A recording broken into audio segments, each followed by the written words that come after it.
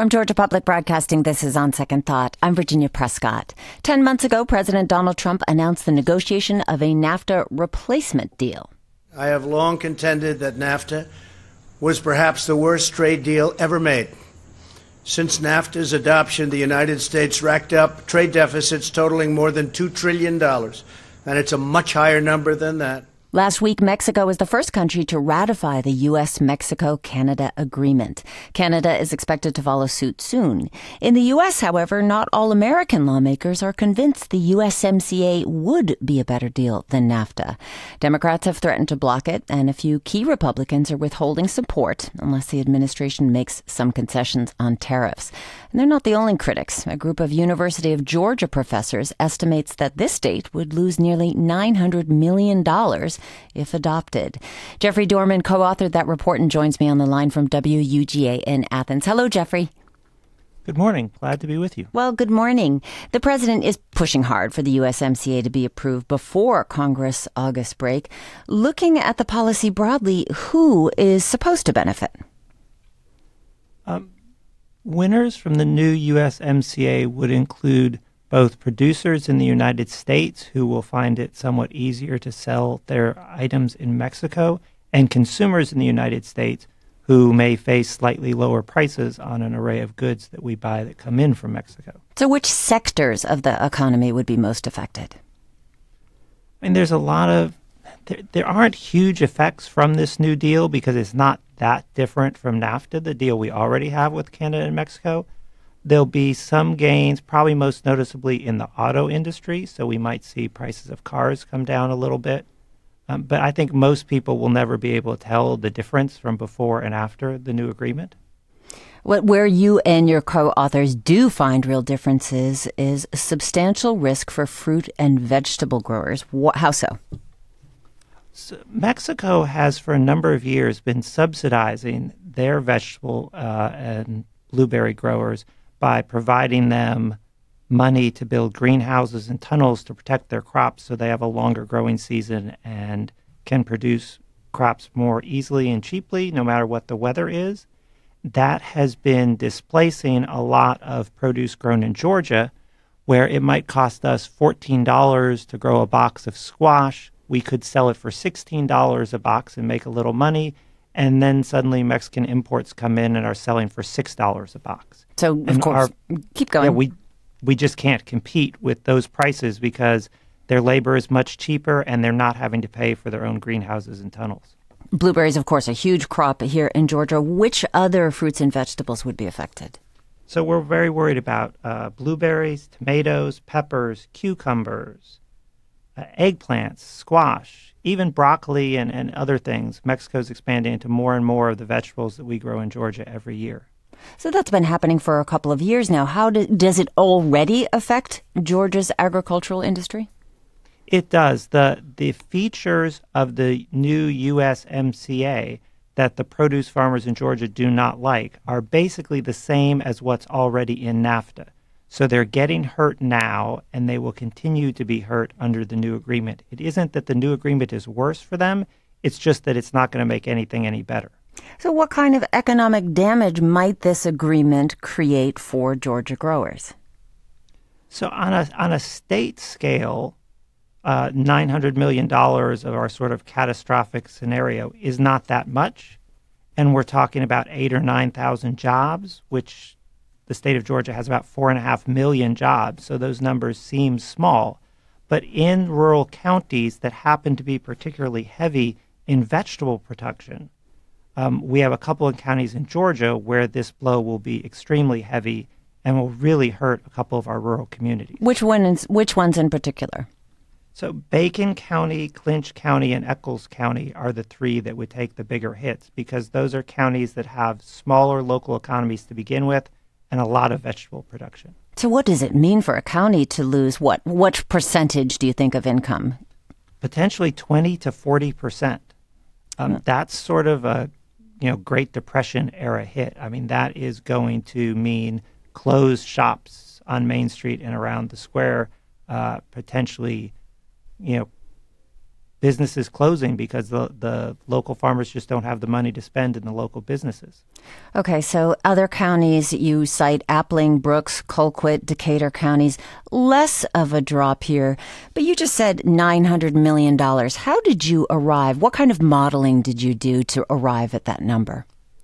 Sure. We looked at the trend of production in Georgia and how it's going down, and sort of projected, okay, if Mexico can bring things in at $6 that cost us $14 to grow, we're not going to even try and compete. We're just going to have to stop growing those things. And so we factored in the lost production to be expected, what that is worth, and then as those farmers get the money, then they spend it at a local car dealer or a restaurant or a gift shop, and then that gets some worker paid, and they spend money at a local gas station, and so we sort of followed those repeated spending waves through the economy to come up with our numbers. All right, so you and your colleagues do propose that some provisions of the U.S.-Mexico-Canada agreement be renegotiated. Which parts? So no, we didn't advocate one way or the other. We did this study at the request of the Fruit and Vegetable Growers Association, and we said, if this is passed as is, here's what we think could happen. We didn't take a stand on whether the USMCA should be passed or not. But what the growers are looking for is a provision that allows them some sort of remediation in the face of seasonal damage, is the sort of term in international trade. So when Mexico suddenly starts bringing in these really cheap imports, they'd like some protection from the government, similar to the way the government gave billions of dollars to soybean farmers last year when they were hurt by the Trump administration's trade war with China. So you did consult with Georgia growers about the USMCA? Yes. How about Georgia leaders, even past ones, like U.S. Agriculture Secretary and former Georgia Governor Sonny Perdue? What is his stance on this so far? Secretary Perdue is in charge of, if you will, sort of the entire bill's impact on agriculture as a whole. And so the Department of Agriculture and Trump administration's position is that the USMCA would be good for the country as a whole, which I think is true. It would be good for Georgia as a whole, which I think is also true. Would be good for Georgia agriculture as a whole. And I think that's probably true because our poultry industry, for example, benefits greatly from trade with Mexico. And our poultry industry is much bigger than our vegetable industry. So is that the purpose of your report, to sort of warn or give some kind of pause or create some precautions for those vegetable and fruit growers?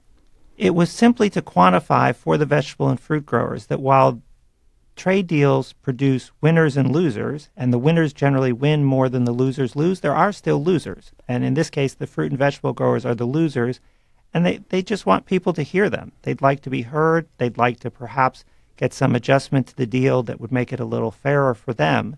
But they understand the big picture and that this trade deal is probably good in its entirety. They're just hoping to get a little improvement in the parts that affect them. Jeffrey Dorfman, thanks so much for speaking with us. Sure. Glad to be with you this morning. You can find a link to his report on the U.S.-Mexico-Canada agreement at gpbnews.org. From Georgia Public Broadcasting, this is On Second Thought. I'm Virginia Prescott. Today we add 2 new additions to our Georgia playlist. Here are the rules. We ask artists to pick 2 songs written or performed by another Georgian, and they can't pick their own. Brandon Bush is a member of the rock band Train, and he's a studio musician who's worked on songs by John Mayer and Sugarland. Here are Brandon's picks for our Essential Georgia playlist. People walking around like the world's about to end. And if you're asking me, man, I would agree these days we all feel small, my friend. It's getting hotter and hotter to hold our heads up high. Baby, my name is Brandon Bush. I'm a musician here in Atlanta, Georgia, currently out touring with Sugarland. we're moving at the speed of sound. Past the point from here on out, there's no going back. 'Cause we were born for better days. We'll find a way, yeah. We're gonna be bigger. Don't give And music on my Georgia playlist. It's a tough decision here, but for me, it's Otis Redding. who is certainly one of my favorite artists of all time, and certainly tied to Georgia here. And I'm going to go with Mr. Pitiful, although I could do almost anything from his catalog. But Mr. Pitiful is the great, to me, song about, it's Otis singing about Otis, and he does it so well. Time I got my fame, but people just don't understand what makes a man feel so blue. Ooh, they call me Mr. Pitiful, 'cause I lost someone just like you. They call me Mr. Pitiful. This everybody knows now. They call me Mr. Pitiful. Most every place I go, but nobody seems to understand. I was first introduced to Otis from a kid at a summer camp that I went to who knew I was into music, and he had this amazing CD box set of Otis Redding. And he let me borrow it, and I remember staying up all night at camp listening to this guy sing and think, I need to know what this is all about. And it's since then gone so deep in the world of the Stax catalog, and it's what introduced me to Booker T, who's become one of my musical heroes. How can I explain to you when somebody has been so very blue now? How can I tell you about my past when all things won't end? Mr. Pitiful, that's my name now. They call me Mr. Pitiful. I'll also pick new music, really, from Blackberry Smoke off their new record, Run Away From It All. And it, to me, is the epitome of kind of modern Southern rock being done both with truth and honesty, but a great nod towards our history here of Southern rock in Georgia. I flipped a quarter in the river, then I headed for the other side. I made the same wish that I always knew. I'm just fool enough to think they ever come true. Came in like a lion, now I'm out like a lamb. They don't even know who I am. Miles and miles wide open for me. Got it all laid out so beautifully. Don't you worry about a thing, baby. We can run away from it all. Old ghosts whistling. Blackberry Smoke I've discovered really through being a fan of music here in Georgia and watching their rise and seeing them create this latest record that, to me, is them hitting full stride in their career. And when you love a band and they are continuing to grow, it kind of warms your heart because you know that they are at their peak of what they can do. It's gonna set us free. I ain't waiting around to see. Miles and miles wide open for me. Got it all laid out so beautifully. Don't you worry about a thing, baby. We can run away from it all. Squeezing every drop. And this song, Run Away From It All, is just a classic, great escapism summer hit. I've met them, but yeah, they haven't asked me out yet. Their keyboardist is named Brandon as well, so I think that slot's filled.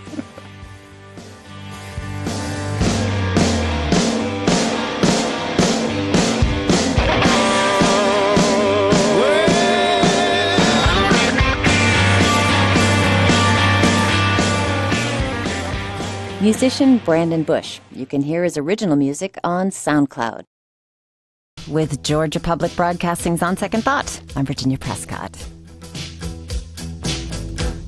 I want to break free. I want to break free. Today marks 50 years since the Stonewall Uprising began in New York City. In the early morning hours of June 28, 1969, police raided the Stonewall Inn, a popular gay bar in Greenwich Village. While accounts vary of what exactly sparked the rebellion and violent clash, what resulted was a series of protests and street demonstrations. The LGBT community showed itself fed up with being targeted. These events led to the first gay pride parade in 1970. Stonewall is known as a landmark event in New York City's history and in the struggle for LGBTQ equality.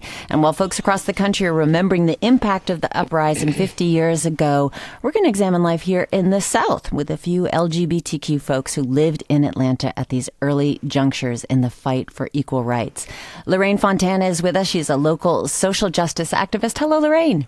Hi, hello. And Abby Drew is also here in the studio. She's executive director of the Ben Marion Institute for Social Justice. Abby, thanks so much for being here. It's my pleasure. And Dave Hayward, I understand you're rarely up at this hour, so That's glad right. to have I'm you. not a morning person. He's coordinator of Touching Up Our Roots. That's a community organization dedicated to recording and preserving Atlanta's gay history. All right, so 50 years since Stonewall, but there was a burgeoning LGBTQ culture and activism in Georgia and elsewhere long before 1969. Dave, going to start with you. What are some early examples of gay culture in Georgia?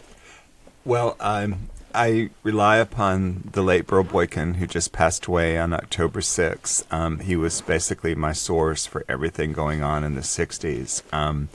And he talked about how he and the late Shelby Cullum formed the Georgia Mattachine Society, and Mattachine was a forerunner of the gay organizations, LGBTQ organizations, and they would go down to City Hall and to the Capitol, and they would deliver petitions on behalf of LGBTQ rights. Mm-hmm. So as far as I know, that was the very first LGBTQ organization. Mattachine was a national group, and Georgia was a chapter. But Burr would laugh about how he and Shelby Cullum were the sum total of Georgia Mattachine. So that was pretty brave. I mean, they would go down to the state capitol and City Hall and say, hey, rights for all. Well, I'm reading about, 1913, Anthony Oremma arriving on the scene, first known female impersonator. 1937, the Atlanta Chamber of Commerce distributes a tongue-in-cheek publication called Gay Atlanta. Who paid for the magazine? Ad revenue from this glowing clique of local drag performers. It really is a deeper history than we might think. Is there anybody who knows about, this is something else that I found fascinating, Bishop John Kazantz and George Hyde, who was a seminary school dropout, were shunned by their own churches, and they formed a church, the Eucharist Catholic Church, holding meetings at the Weinkauf Hotel, what we now know as the Ellis Hotel. Anybody hear of those days? Were you brought up with that? Well, I knew about George Hyde, and actually I had a friend who was related to him.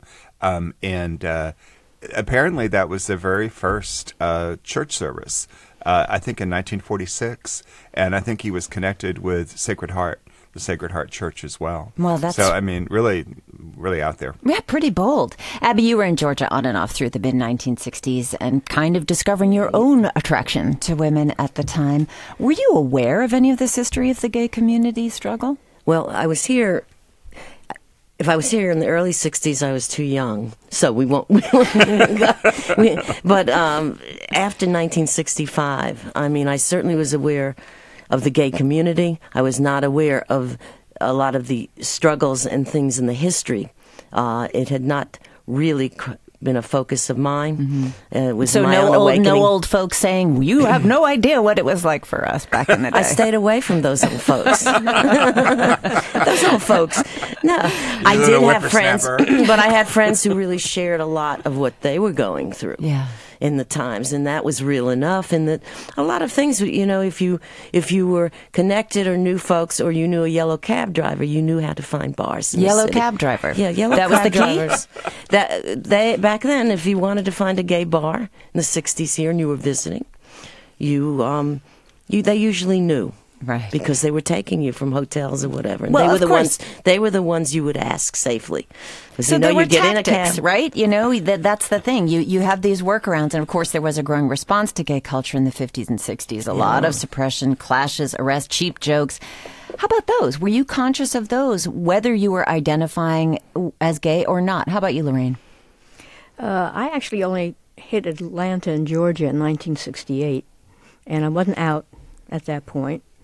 I was working in Vista, so I had connection with a lot of kind of social justice activists in terms of class and race, but not the gay community You hadn't at all. discovered that other No, facet it of was. I was activism yet. completely. In fact, I hadn't even heard about Stonewall and what happened up there. Ah, that's even though I interesting. come from New York City. All right, so that's interesting. How well was Stonewall covered at the time? Did you have a sense? The sense that I had when Stonewall happened, number one, we didn't know about it. I was here in 1968.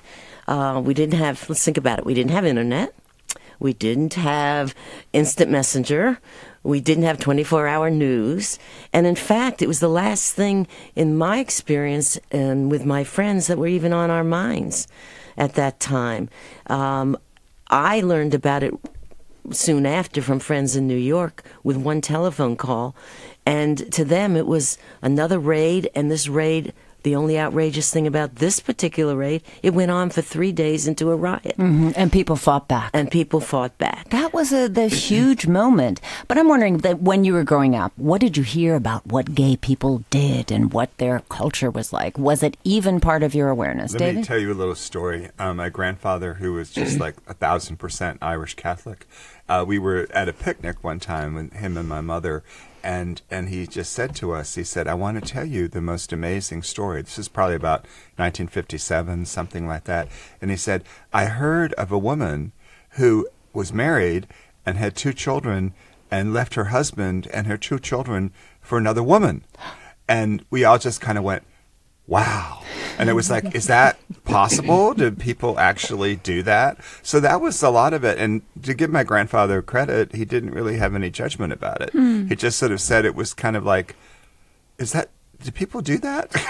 And so that was kind of the thing. I mean, talk about being closeted. A lot of times you see the movie Carol, and I think it really shows that with Cate Blanchett Right. and Rooney Mara, and shows what that was like, is that it was sort of like not even on people's radar. Yeah, Todd Haynes movie from a couple years ago. What'd you think, Abby? Well, it made me have a memory when I was young. I grew up in Manhattan in an apartment building where our neighbors, it was, we had a mixed bag of everybody.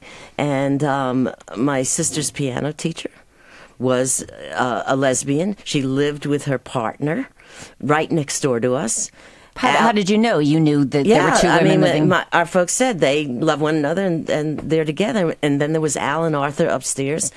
And we got our first poodle. I think this is hysterical. We got our first poodle from them. Poodle? That poodle, they bred a little poodle. Imagine the stereotypes we don't want to get into on this show. But I think that's it. That this for so long there were just stereotypes because Depends it where you wasn't are. out, right? They Yeah. were just the sort of short little glimpses. But I'm going to want to go back to the coverage of Stonewall because this is, I think it was the New York Daily News. Homo nest raided, queen bees stinging mad. I mean, that's how they covered it. But back in June 28th, 1969, the Stonewall Rebellion began. And Dave, you spoke with Mary Louise Covington, who lived in New York at the time. She wasn't at Stonewall that first night, but in the following days, she visited those who'd been beaten, arrested, or both, and explained their emotional as well as physical pain. Yes. She was a native New Yorker and lived in Atlanta for a long time, just recently passed away beginning of the year. But she was a lifelong activist, and she heard about Stonewall, about the riot, and she and her friends went down the morning after, like about 8 hours later, they went down to the jail, the Tombs, and they brought food and clothing and blankets to the prisoners. And they knew that the police sometimes, especially humiliate the drag queens and the cross-dressers, whoever, by stripping them naked and throwing them in the cells. So they brought the food and the clothing and the blankets down there, and they were able to get through the lawyers that represented the prisoners, they were able to get those materials to the people. So that was great. I mean, they were tenacious. That's Dave Hayward. Also with me, Abby Drew, Lorraine Fontana. Let's hear from your conversation with Mary Louise Covington.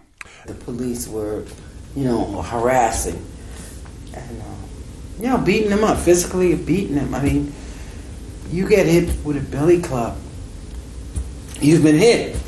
I mean, because they hit you with nothing but hate and strength behind that hate, you know? So a lot of them had been hurt. Yeah, an account of somebody who was helping out after the Stonewall riot. But again, not in New York necessarily. Lorraine, you were at the time. But if it wasn't really known, did Stonewall have much of an impact in the South, and as much as we'd want to think? Yeah, I think for me, I'm very quick to say, in my opinion, because in my opinion, it did not at the time. I think that the climate in this country was duplicating enough. The duplicity of discrimination, the duplicity of people feeling totally diminished for just being who they want to be, was contagious in a terrible way. So in the same way that... It was building. Right. But this is interesting. Did it feel like New York was just another world? You know, someplace very far, distinct and separate from the South? Anyone want to pick that up? I would say not. I was at college, George Washington University. I was a sophomore when it happened, and I remember reading about it in the New York Times. And I remember thinking, about damn time, because all these things were going on constantly, constant protest against the Vietnam War, the women's rights movement, the civil rights movement. And for me, I thought, well, it's about, I won't use the bad word, it's about time that we do this. You know, it's like, when are we going to be standing up for our rights? For example, there were constant Vietnam War protests, but I don't ever remember seeing an LGBTQ contingent marching against the war, particularly until after Stonewall. All right. Well, a little more than a month after Stonewall, a raid here in Atlanta. The venue, a screening of Andy Warhol's Lonesome Cowboys at Ansley Mall Mini Cinema. Let's hear just a little bit from the film to get a sense of it. A scene where two cowboys are discussing hairstyling, as you know, cowboys do. Should just let it grow a little bit longer here so you can, pull it down and have a little. Of course. You gonna treat me? Of course, But you should, just mess it up a little bit. Yeah. See? You center part. It sets off your eyes. The cowboys with a Manhattan accent. Por favor. Abby, you were there, right? The movie interrupted 15 minutes in. What happened? I dropped my submarine sandwich. I was so surprised. Number one, we were all there anticipating some more culture. I was there for the culture, not the two fellows in the hairdo. I had enough to deal with my own hair. But when the lights went on, 15 minutes into it, I didn't know what had happened. Well, what was happening? Did they say? Well, they did. I first looked up and turned around and saw 4 policemen in the back row, and someone else yelled, "What's going on?" And another one said, "We're being raided." I guess I've seen too many movies. Police, this is a raid. Yeah, they don't really say that. They were as quiet as could be. And then I said, "A raid?" And at first I laughed. And then I didn't laugh. Well, what happened? Because they started directing us all. They wouldn't allow anyone to leave. And there were people who were trying to get up and run out. And there were a lot of men who were doing that. And they stopped everybody. And then I began to get concerned. Did you get arrested? I did not get arrested myself. But we were lined up by rows. We were told to line up, and then they interviewed each of us by asking different questions. To me, the first question was, where's my husband? And that is truly the question. And I was there with 2 straight friends of mine, a husband and a wife, and they looked at me and said, "Where is your husband?" What? But people it's true. were I'm not being funny. People were taken in, obviously. Yes, yeah. I watched people. I watched other individuals who weren't treated. All of us had our photos taken. Old flashbulb days. I mean, it was like you had to show every ID. They then wanted to pursue where I worked, who I was, where I lived, how long had I been in Atlanta, and did the same with my friends. But the ones we saw that had got arrested were guys, and they were, some of them, they were turning around and patting them down, and they were angry. We were not subjected to that. I wasn't.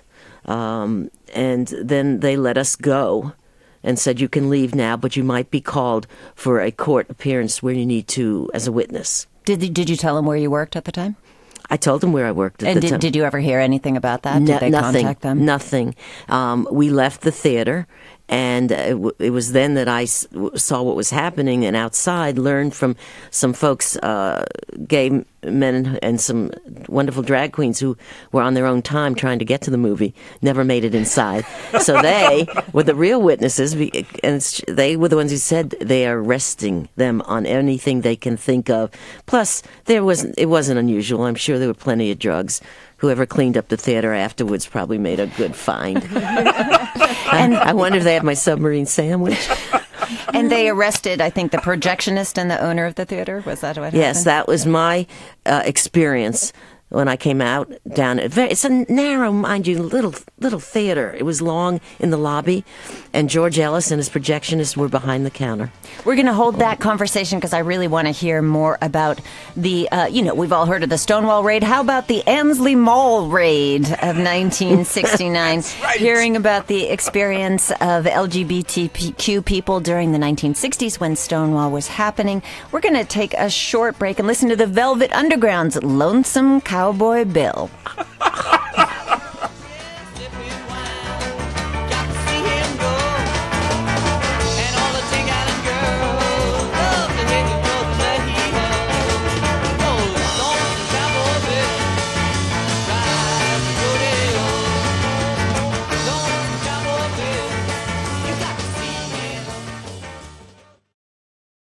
We're back with On Second Thought from GPB. I'm Virginia Prescott. 50 years ago today was the beginning of what is known as the Stonewall Uprising in New York City.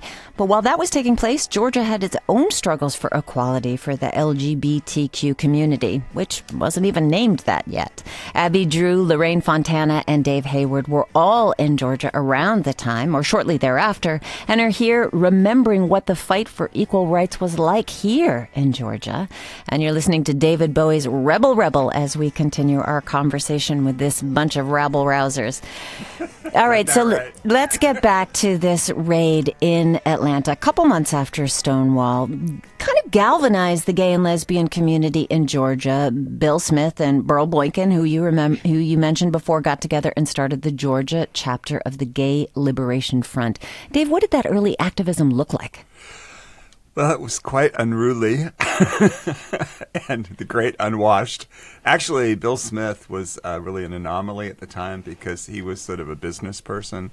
And I recall going to my very first meeting of the Georgia Gay Liberation Front in 1971 when I first moved here. And I recall him chairing the meeting in a three-piece suit. And I was used to the Gay Liberation Front in Washington, D.C. that I helped start when I was a college student. And I thought, I'm not in Kansas anymore. Yeah. This guy's a three-piece suit. I never saw a three-piece suit at the D.C. Gay Liberation Front. At the time, I was reading articles in the Great Speckled Bird, and they were talking about driving all the quote-unquote homosexuals out of Piedmont Park. Mm-hmm. And they put up big lights in Piedmont Park, didn't they, to try and prevent any untoward activity? Yeah, well, they were having police purges. I mean, a lot of this, again, is Burl Boykin that I was, it was my source. But he said he felt that we were basically a hunted community. And he said that it was very tense. As a result of the Ansley Mall raid, Burl said that they really started forming the Georgia Gay Liberation Front. Well, I want to stop you there because you compared this social movement or this activist movement to the civil rights movement, to women's rights. So were they doing the same kind of tactics, registering voters? I mean, talking about specific policies or laws. What was the strategy there? Yes, I would definitely. When we talk about this, we really stand on the shoulders of the civil rights movement, women's rights movement, anti-Vietnam War movement. And Burl said that, I did an interview with him, he said that they had a speakers bureau, and they actually went and talked to a Baptist church, he and Bill Smith, which was pretty out there for, I think, late 60s, early 70s. Mm-hmm. So yes, and it was slow. Burl also told me that they had their very first Pride March in 1971, And the city of Atlanta, the city too busy to hate, refused to grant them a permit for the march. And then he said that they went to the Georgia chapter of the ACLU and said, well, can you please help us get a permit? And the Georgia chapter of the ACLU told them, no, we will not, because you are not a minority. Oh. So we had to really, and as I think, my friends will attest, we had to really assert ourselves as we actually are a movement. This actually does qualify as human and civil rights, because even within the left, there was the whole thing, as I understand, with the communist doctrine that if you were homosexual, you were a capitalist, and you therefore, could not be a communist. I'm not sure about the equation. I there. don't understand that at all. But but I remember that we had to really assert ourselves, even within the left and the progressive movement, and saying that, yes, we are a movement, and we'd be criticized for having drag queens and having glitter and color and stuff like that in the marches, and we just had to say, look, this is how we do it. Okay, that we're serious about our rights, but we're also festive and colorful and having fun. At the same time, we're having marches and protests. So galvanizing moment. What'd you Yes. see, Well, Lorraine? I'm remembering, and I'm being reminded by what Dave said, that the left and the activist movement outside the LGBT community, or which included some of us, obviously, was very diverse. So although there were some Communist Party members and other organizations that were anti-gay in that way. You can't be a good communist and be queer and be gay. But a lot of us early on, especially the women that I knew who helped form Alpha, the Atlanta Lesbian Feminist Alliance, were from those very movements and were part of the New Left, were part of the anti-war movement, were part of the civil rights movement, and were part of the Atlanta Gay Liberation. Well, I imagine that's where they learned their ground game on some level. Yeah, I mean, to us, it was just a continuation of the kind of social justice community organizing and struggle that we felt we were part of. Well, that was also an interesting part of those social movements, the fractionalizing, that once you got into the women's movement, then it was, well, how about the women of color? What's their place? We know that Bayard Rustin, one of the great architects of the civil rights movement, gay man, thrown out a couple of times of Martin Luther King's inner circle for his sexuality.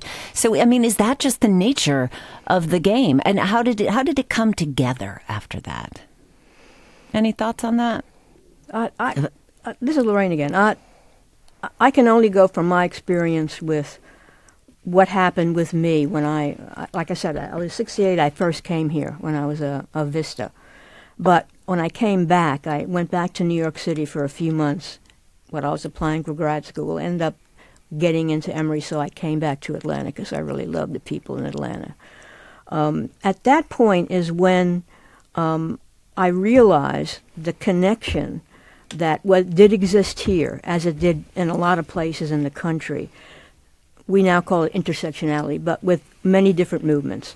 So I know at the Great Speckled Bird in '69 is when the Women's Caucus formed. In '70, Atlanta Women's Liberation formed. In '71, the Gay Liberation Front and MCC in '72, and Alpha in '72.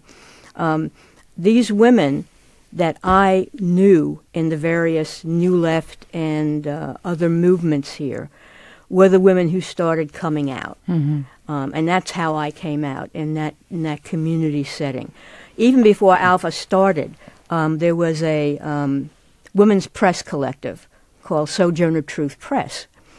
And they had been basically given and handed the press itself by a brother, Barry Weinstock, who was also a social justice activist.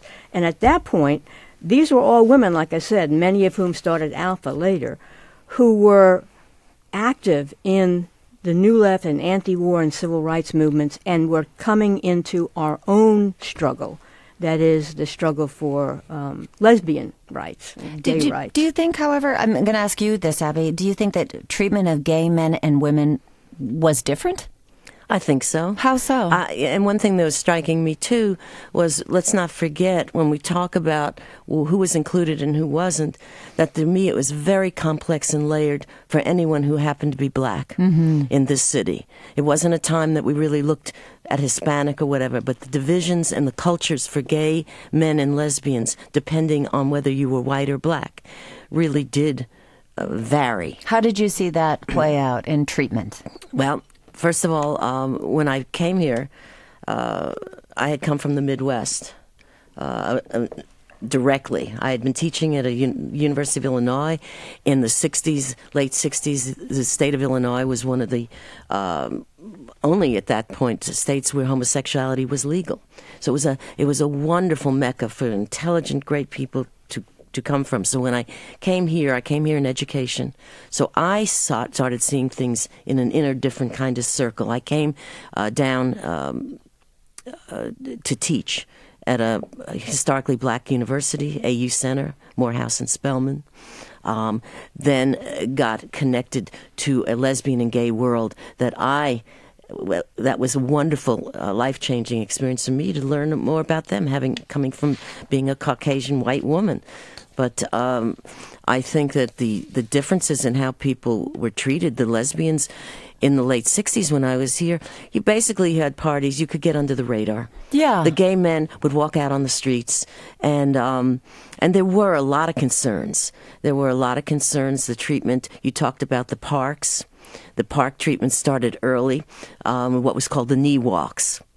And the knee walks were where the men went who were going to meet up with, as we were talking about in the white community, straight, married, gay men, who then could have whatever liaisons they could squeak out. And that continued. They were taking a body out a week in a body bag for a while. And the botanical gardens came into it and then gated it and said they were destroying all the oldest live oaks. And who knows? I wanted to tell a quick little story here. In terms of our own community, we would discriminate against one another. And I remember I had some lesbian friends who would go to the Sweet Gumhead, a popular gay bar, and they had a whole strategy. My friend Joanne said that she and another white woman would go to the head of the line of the group of people they were in, and they would ask them for like one picture ID. And then they would wave to their friends in the back who were maybe Latina, African American, and say, "You only need one picture." So that was their strategy. Because what they would do periodically, not only Sweet Gum had other bars, they would insist on multiple carding policies for people of color. Yeah. And so we definitely would discriminate against one another, unfortunately. That's not too many years after the Civil Rights Act passed, of course. Correct. And also I want to say that it was sad, having come from where I came from, that I experienced an extreme racism and anti-Semitism in the gay community in Atlanta that I'm not so sure doesn't still exist in terms of these different divides. And for a good while, what you're talking about in the bars and bringing them in later didn't occur in the earlier days in those bars. There was absolutely no admittance to blacks. Oh, they wouldn't even let them in? Not even at Gumhead. Wow. Let me just identify Abby Drew there. You just heard speaking. Lorraine Fontana is also with us. David Hayward, all members of the LGBTQ community in Atlanta for a long time. We're reflecting on it's very polite of you. on life in the South in the 60s and beyond, and the formation of Georgia's own gay liberation and equality movements. I do want to ask you, though, Abby, you weren't just a professor, but then you were at City Hall, openly lesbian. Mm-hmm. How did you balance this less accepted identity at work? As you said, lesbians maybe could fly under the radar a little differently, but whose administration did you start in? I was hired in Sam Massell's, the end of his administration. Mm-hmm. And then with the two administrations of Maynard Jackson and then Andrew Young. And flying under the radar was never something I even thought about. No? No. So nobody ever, people accepted this or just ignored your sexual identity? I think that, when sometimes the messages you give and how you present them are going to determine what people are thinking. If you're comfortable, chances are they'll be comfortable. But for me, there was a lot more to talk about And I think I was known first, as Abby. There were no secrets of whatever. And there were concerns. And I found early on that I had a different kind of vehicle to be an activist. And it wasn't on the streets. You mean policy, Abby? So I understand that you kind of had the ear of Maynard Jackson. That's a powerful position. It was a position that took a lot of responsibility. And it took also a lot of trust. So what did that mean in terms of policy decisions, or the things that you spoke with him about that, these things need to change here in Atlanta? Early on, and the things that I think I had learned that were a gift in terms of my own lifelong learning was how to ask good questions and not to tell people what they need to be doing, but to ask what is the impact and, what is the value. In the types of treatment, there was a lot of issues that I had seen prior in late 60s, the raid, how police worked. All these things are dictated through a chain of folks. And I was very concerned. The treatment in Midtown of gay men was horrific. It later led on to the treatment of women in the bars, the few that there were, where the police would wait outside. And then if they were drunk, they'd get them on a DUI. And they would ask them, literally, for a sexual favor, or they would take them downtown. Yeah. So there was a lot to talk about to the mayor, and to begin to look at what else needed to happen in this city to right that, including the raids. And it was complex. I wanted to add that there were two other people at City Hall at the same time. Bill Smith, that's who right, was the co-chair of the Georgia Gay Liberation Front, along with Judy Lambert, and he had a job at City Hall. And then Mayor Massell appointed the very first the first openly gay anything, Charlie St. John, both have passed away, to the Community Relations Commission. What did it mean to have that representation in City Hall for the gay community? Well, I remember when Charlie was on the television, they interviewed him on camera on TV for being, the Community Relations Commission, and that was huge. And it was like, wow, I know you, and you're my friend, and you're on television. Would your average viewer know that he was gay, or was because he was around? Identified that way, because it was saying, okay, here's an openly gay man who's appointed to the Community Relations Commission. So he's the first openly gay person. I say the first openly gay anything, first openly gay person appointed to a commission, Charlie St. John. And it was. We also kind of wondered, what Mayor Massell was trying to do. Is this sort of throwing the dog a bone? But at the same time, it was, and also he was very active in the Georgia Gay Liberation Front. He was the one who actually got us the permit for the 1972 march, so the first march in the streets, as opposed to the first march, actually the second march, first march in the streets. But I would say that was, we sort of thought, oh, well, maybe we're getting somewhere, and we have this person who's the, public spokesperson for us. Well, I could speak to you guys for a lot longer, but we have about half a minute left. Unfortunately, Lorraine, just want to ask you, still very active in politics and social justice. In terms of the struggle for LGBTQ equality and rights, what do you see? Give me a couple of points that still need to be done.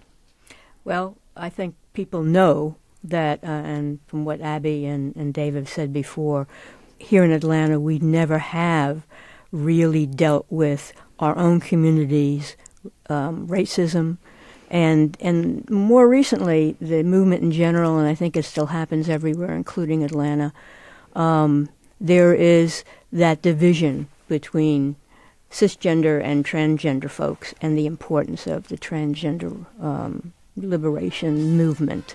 So I think both those things, and the intersectionality, meaning we are everywhere. So we are part of the struggles that happen in other communities because we are part of them, and that's important too. Well, I'm leaving that to Diana Ross then. For now, Lorraine Fontana, thank you so much for speaking with us. Abby Drew, Dave Hayward, thank you so much for speaking with us. We're coming out.